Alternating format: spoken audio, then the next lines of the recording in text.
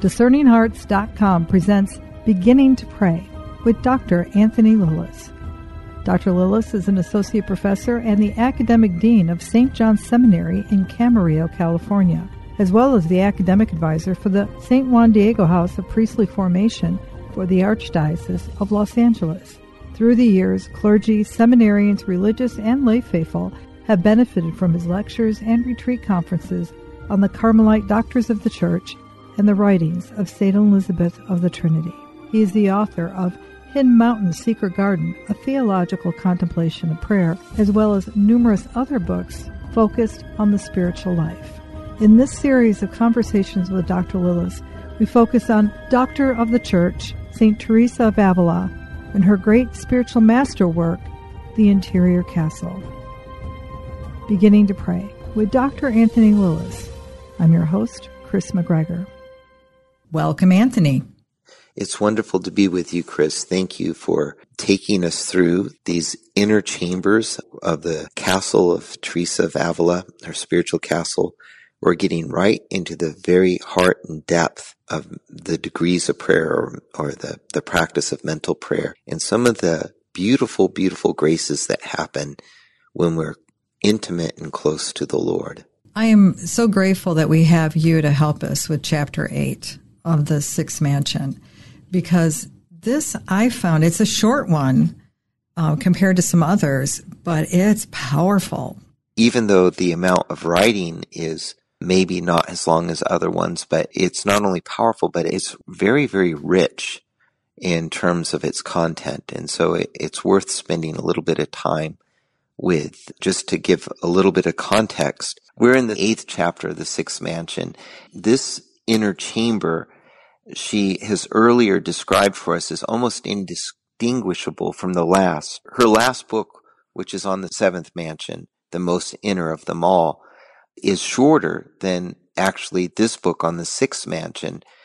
But when she describes the 6th mansion, it's kind of one long chamber with the 7th mansion, meaning that those who make it into this space have already arrived at a place of deepest union. The transition between the graces that she describes in this chapter and the graces that she is going to describe in the last chapter, it's kind of a continuum of intimacy, deeper and deeper intimacy. And that's why these graces in this particular chapter have the poignancy that you observed. They are powerful graces, and the deeper you go into your intimacy with Christ Jesus, the more powerful the graces that he gives you are. And the reason why that is true is if he gave you powerful graces early on in your spiritual life when you were less mature, they would kind of overwhelm you. You wouldn't be strong enough to receive them. Up until this time, he's very patiently worked with you, giving you grace after grace, each grace healing your humanity, building you up, preparing you for the next grace until you get to this chapter 8. And in this, she describes a very special kind of grace called an intellectual vision. Let's talk about that, Anthony, because that is one that is probably more common, is it not, with those who the church have acknowledged seem to receive an extraordinary type of mystical experience. And what I mean by that, there are those who will see something with their eyes and they feel it so clearly that this is a vision of something significant, whether it's a person or it's a place or something. But then there are those who will have this intellectual vision. And that probably is more common, is it not? People can have visions that they see with their eyes, or even visions that they see with their imagination, and that this is common. And yet it is so. People do have these experiences. And part of the reason why it's difficult for us to talk about, and we suspect them so much, we have a lot of suspicion around them, is because our imagination is easily deceived. And even what we think we see with our eyes, there's sometimes we think we see something that we didn't see.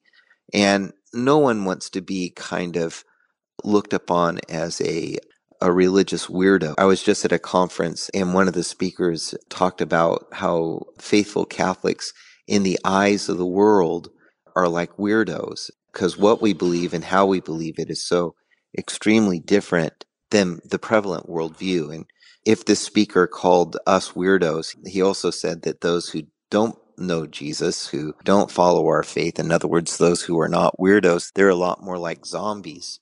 They're kind of animated to live for something, but kind of thoughtlessly. And there's a way in which, as you grow in maturity with the Lord, He gives you visions that you see with your eyes and things that you see with your imagination and noises that you hear with your ears and so forth.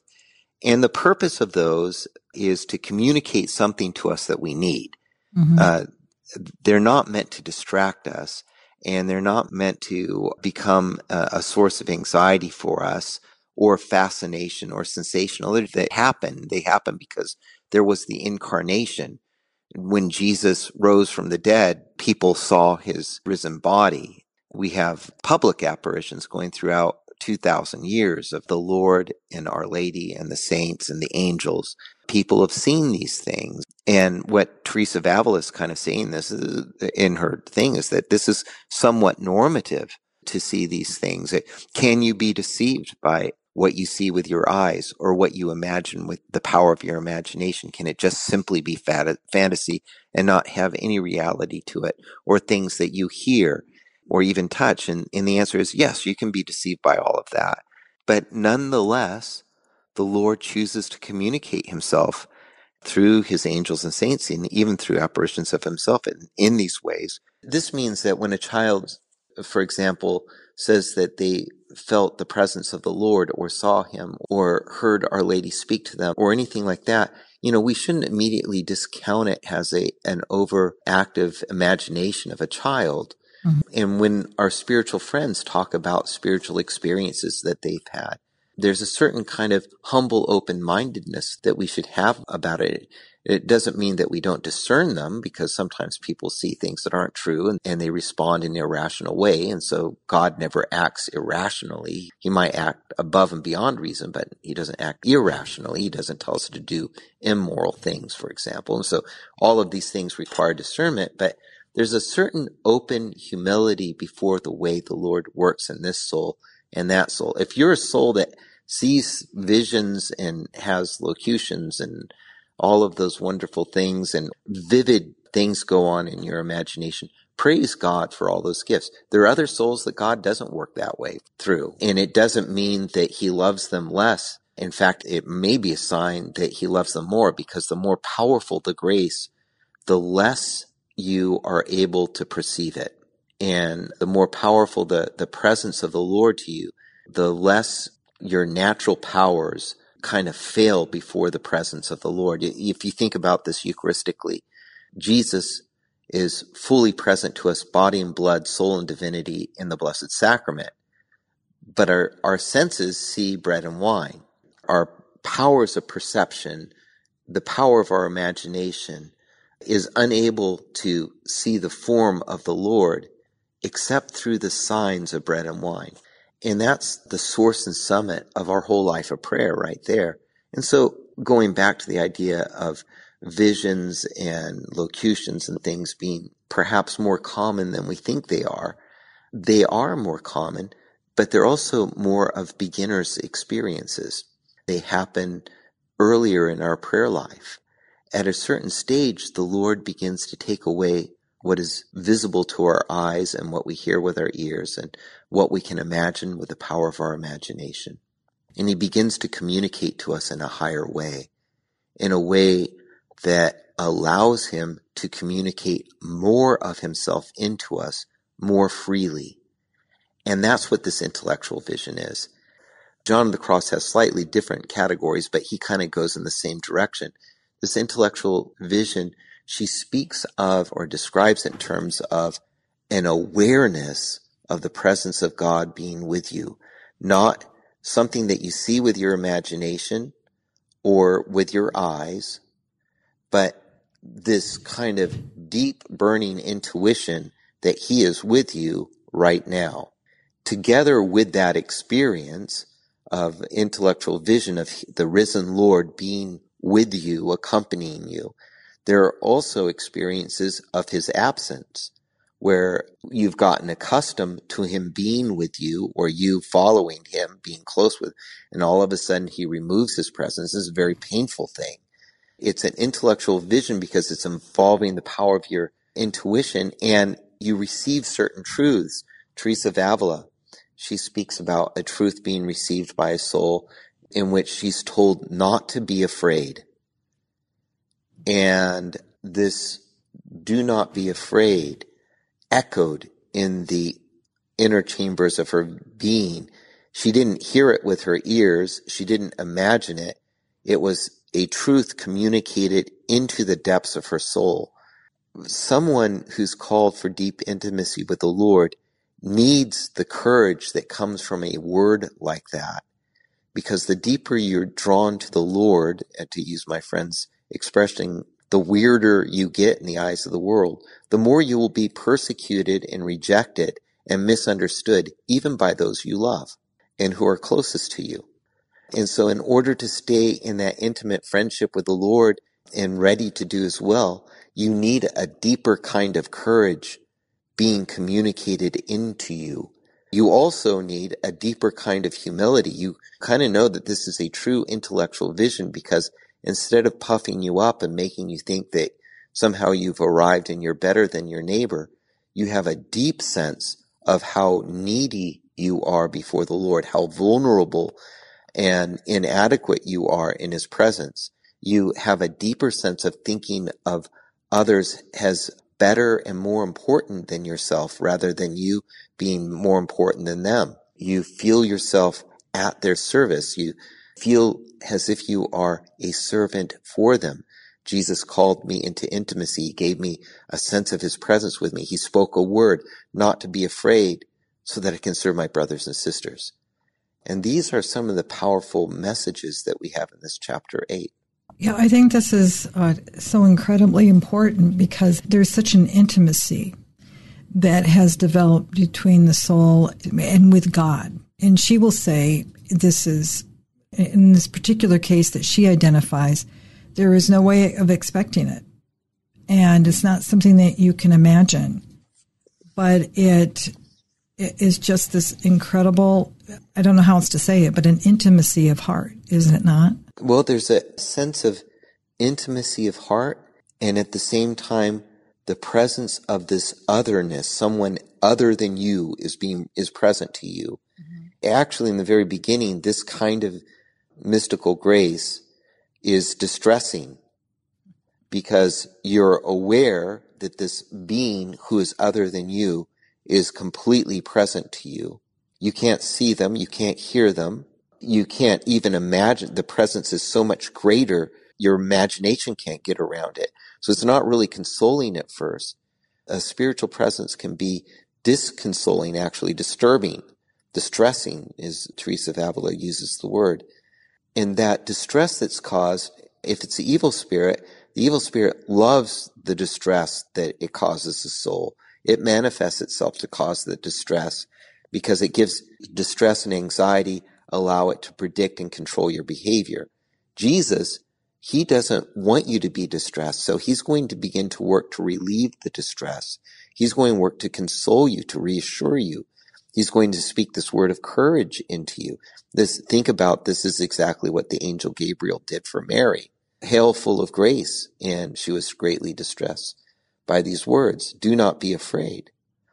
That truth that we see unveiled in the Annunciation is at work here in what Teresa of Avila is describing. Jesus becomes present to you, and as you said, there's a deep intimacy that he's inviting you into by this awareness of the total otherness and greatness and immensity of his presence. You know you're not imagining it. It's more real than you are, even though your senses can't really perceive what's going on. And it frightens you in the beginning because it's so much greater than you think it's going to be. And then almost immediately he begins to reassure you of his love for you and invite you into a more intimate sharing of his life. That's one of the reasons when this presence goes away, it also distresses the soul. It distresses you when it comes, and it distresses you for a different reason. When it goes away, the person can't help but thinking this is more John of the Cross than what Teresa says here. What did I do to offend the Lord? And it's not that the Lord is less present to you in the sense of he's holding together your existence. He's fully present to you in the life of grace. The indwelling of the Trinity has not been diminished just because your intellectual vision, your intellectual sense of his presence isn't there. He's present to you in a different kind of way, maybe even greater magnitudes. The poor power of your intellect just can't even participate in remotely. But there's this sense of this stage of intimacy of his coming and his going. And if you think about this is the whole experience of the life of the church. Jesus rises from the dead. He's with the 12 in the upper room, but then he leaves. He ascends into heaven, and yet he's present to us until the end of time. And so we live in this kind of paradox of deepest, total other immense presence and absence, a being with and a going away at the same time. And what Teresa of Avila is saying here is that at this stage of intimacy, you experience that paradox in your intimacy with Christ Jesus. We'll return to Beginning to Pray with Dr. Anthony Lilles in just a moment. Did you know that Discerning Hearts has a free app in which you can find all your favorite Discerning Hearts programming? Father Timothy Gallagher, Dr. Anthony Lilles, Deacon James Keating, Mike Aquilina, Dr. Matthew Bunson, and so many more are found on the Discerning Hearts free app. Did you also know that you can stream Discerning Hearts programming on numerous streaming platforms such as Apple Podcasts, Google Play, iHeartRadio, Pandora, Spotify, Stitcher, TuneIn, and so many more? And did you know that Discerning Hearts also has the YouTube page? Be sure to check out all these different places where you can find Discerning Hearts.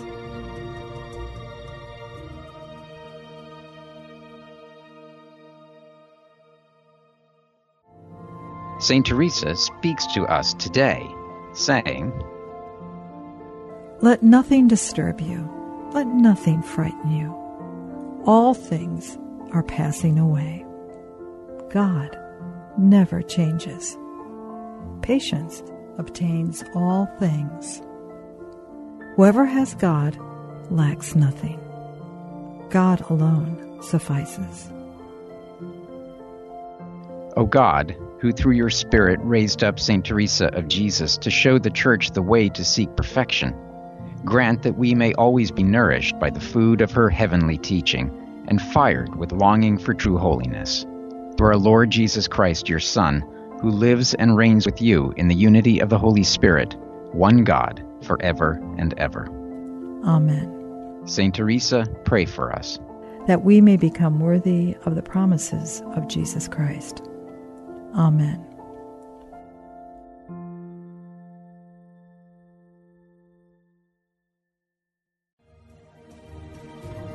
Hello, my name is Deacon Omar Gutierrez, and I want to ask you to support Discerning Hearts in a special way. We, Chris McGregor, the board, and I all know that not everyone listening can help financially. We know we have listeners from all parts of the world, and we have made a commitment since the beginning to make the truths shared through Discerning Hearts totally free.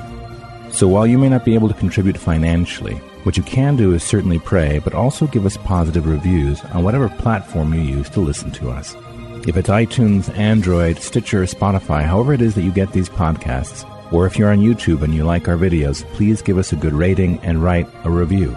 The more good ratings and reviews we get, the higher our profile, and the more listeners will discover us, listeners who may have the means to contribute in the future. Please consider rating us and writing a positive review today.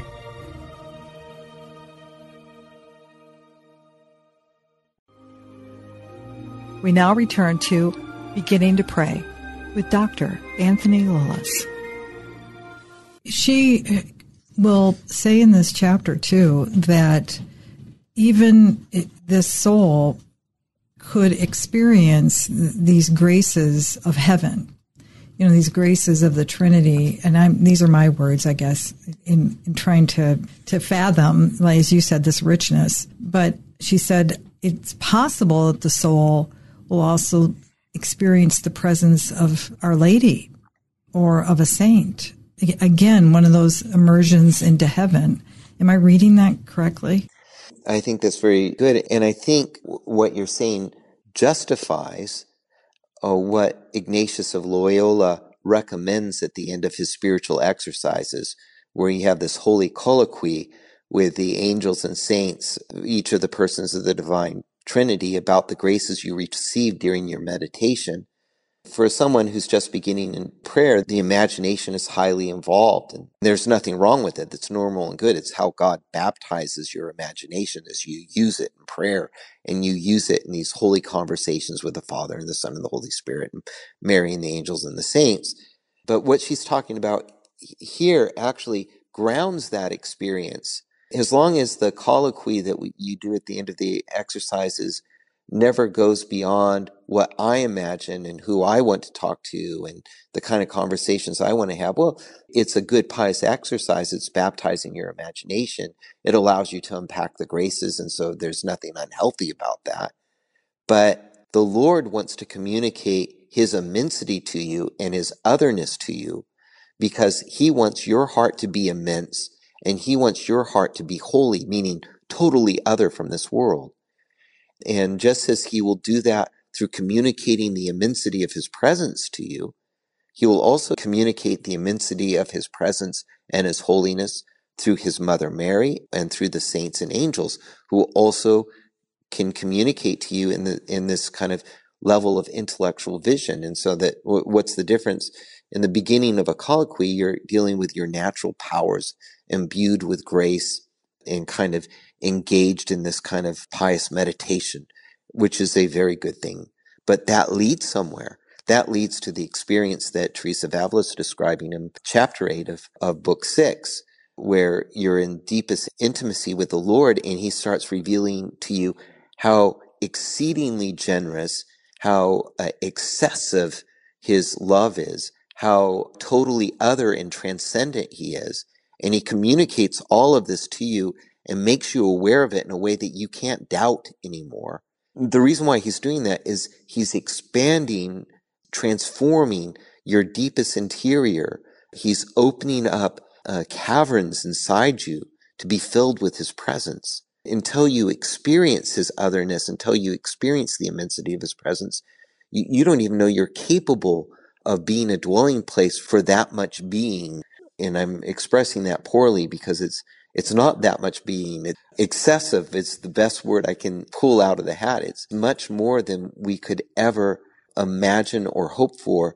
And all of this is present to you and flooding in with you and accompanying you each moment of your life. And we're only vaguely aware of it until you have an experience like this. Then all of a sudden you're aware of how much other the Lord is. This humbles you. You realize your smallness before this.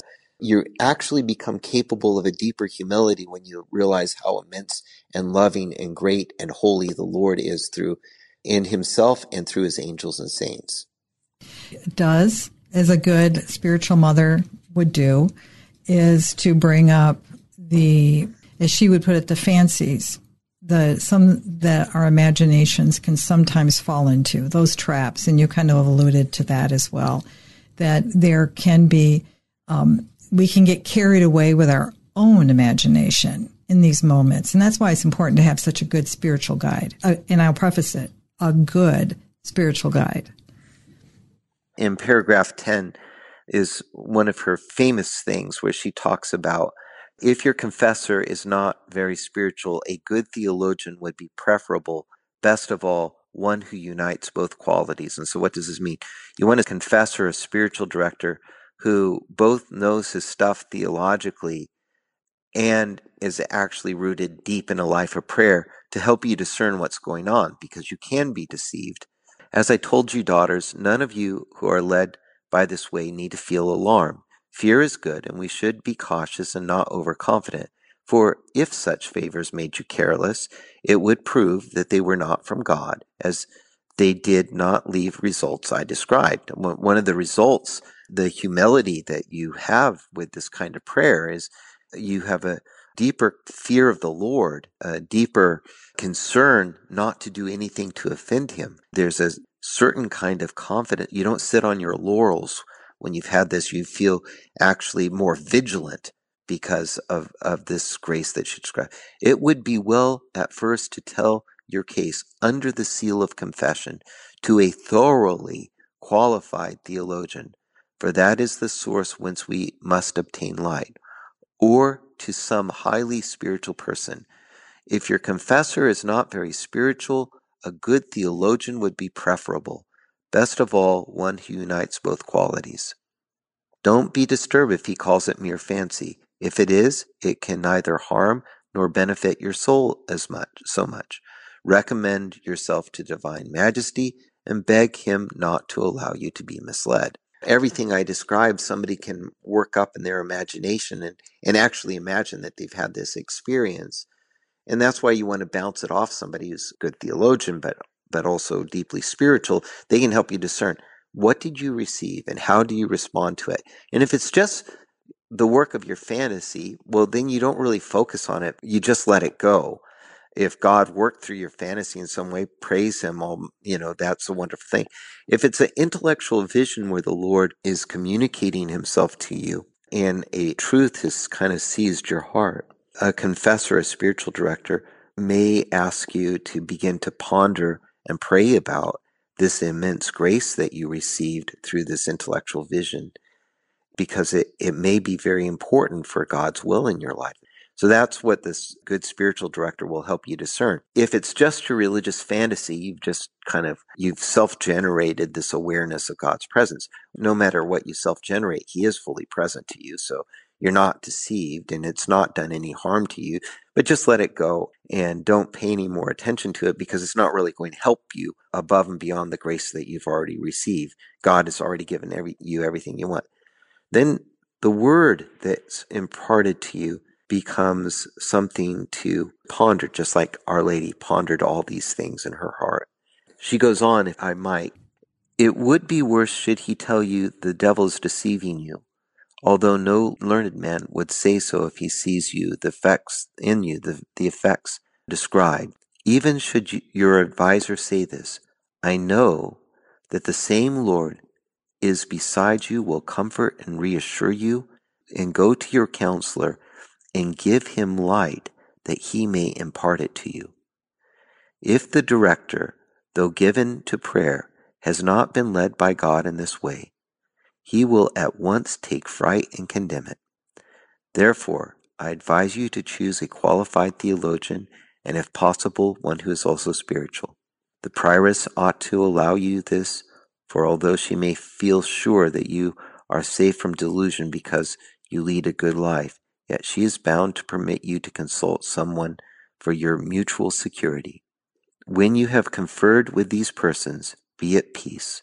Trouble yourself no more about the matter, for sometimes when there is no cause for fear, the demon gives rise to such immoderate scruples that a person cannot be satisfied with consulting her confessor only once on the subject, especially if he's inexperienced or timid, or if he bids her consult him again. So what's going on here, and this is important, I think, for those who are in positions of authority to kind of listen, it can happen that a spiritual director is wrong.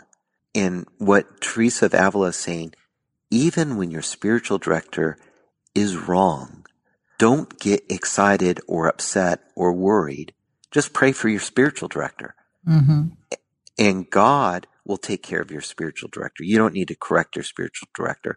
God will take care of your spiritual director. Provided he has a well-formed mind, he's a qualified theologian. Good theology gives a spiritual director what he needs. And if he's also spiritual, that's icing on the cake, she's saying. And so this whole paragraph is talking about after you've had this experience, it can be kind of exciting.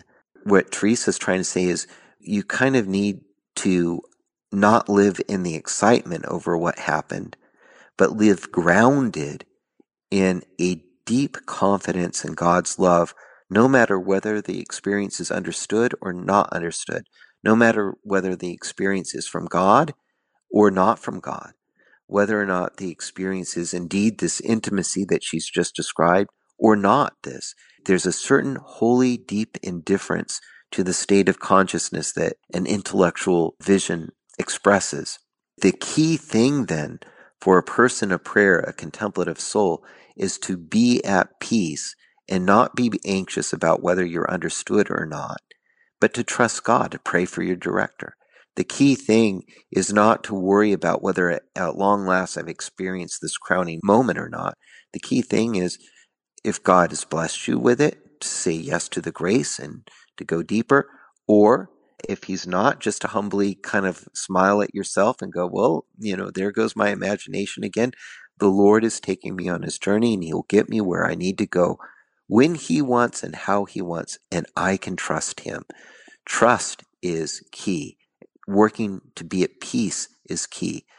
What the evil one will try to do with this kind of experience, even the authentic mystical experience of intellectual vision, he knows that he's on the losing side, and so he's going to try to ruin it. And one of the ways he ruins it is by making somebody too excited about whether others understand it or whether they understand it or whatever. We need to kind of renounce the excitement and humbly accept what it is for what it is, and thank God for whatever grace it was. And then if it wasn't a grace, the spiritual director, to have a holy indifference. Holy indifference, we're indifferent to everything that is not God's will.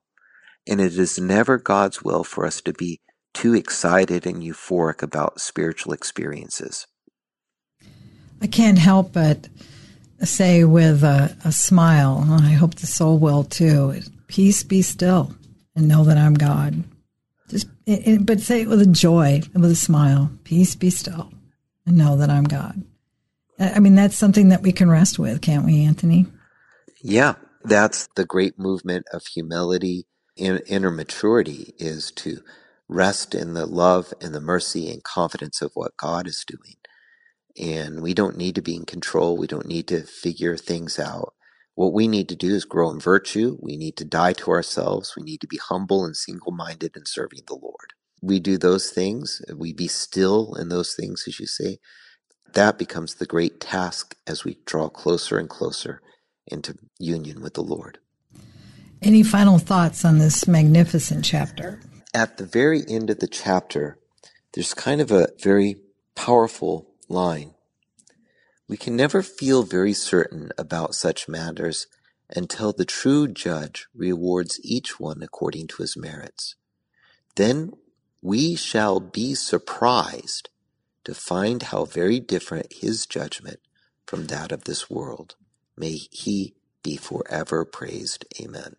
I've talked about it in terms of humility in our little talk today. God, in the way he sees the world, is so different. And the way he sees our lives and the way he sees what's going on in our hearts is so very different than what we are able to perceive or judge.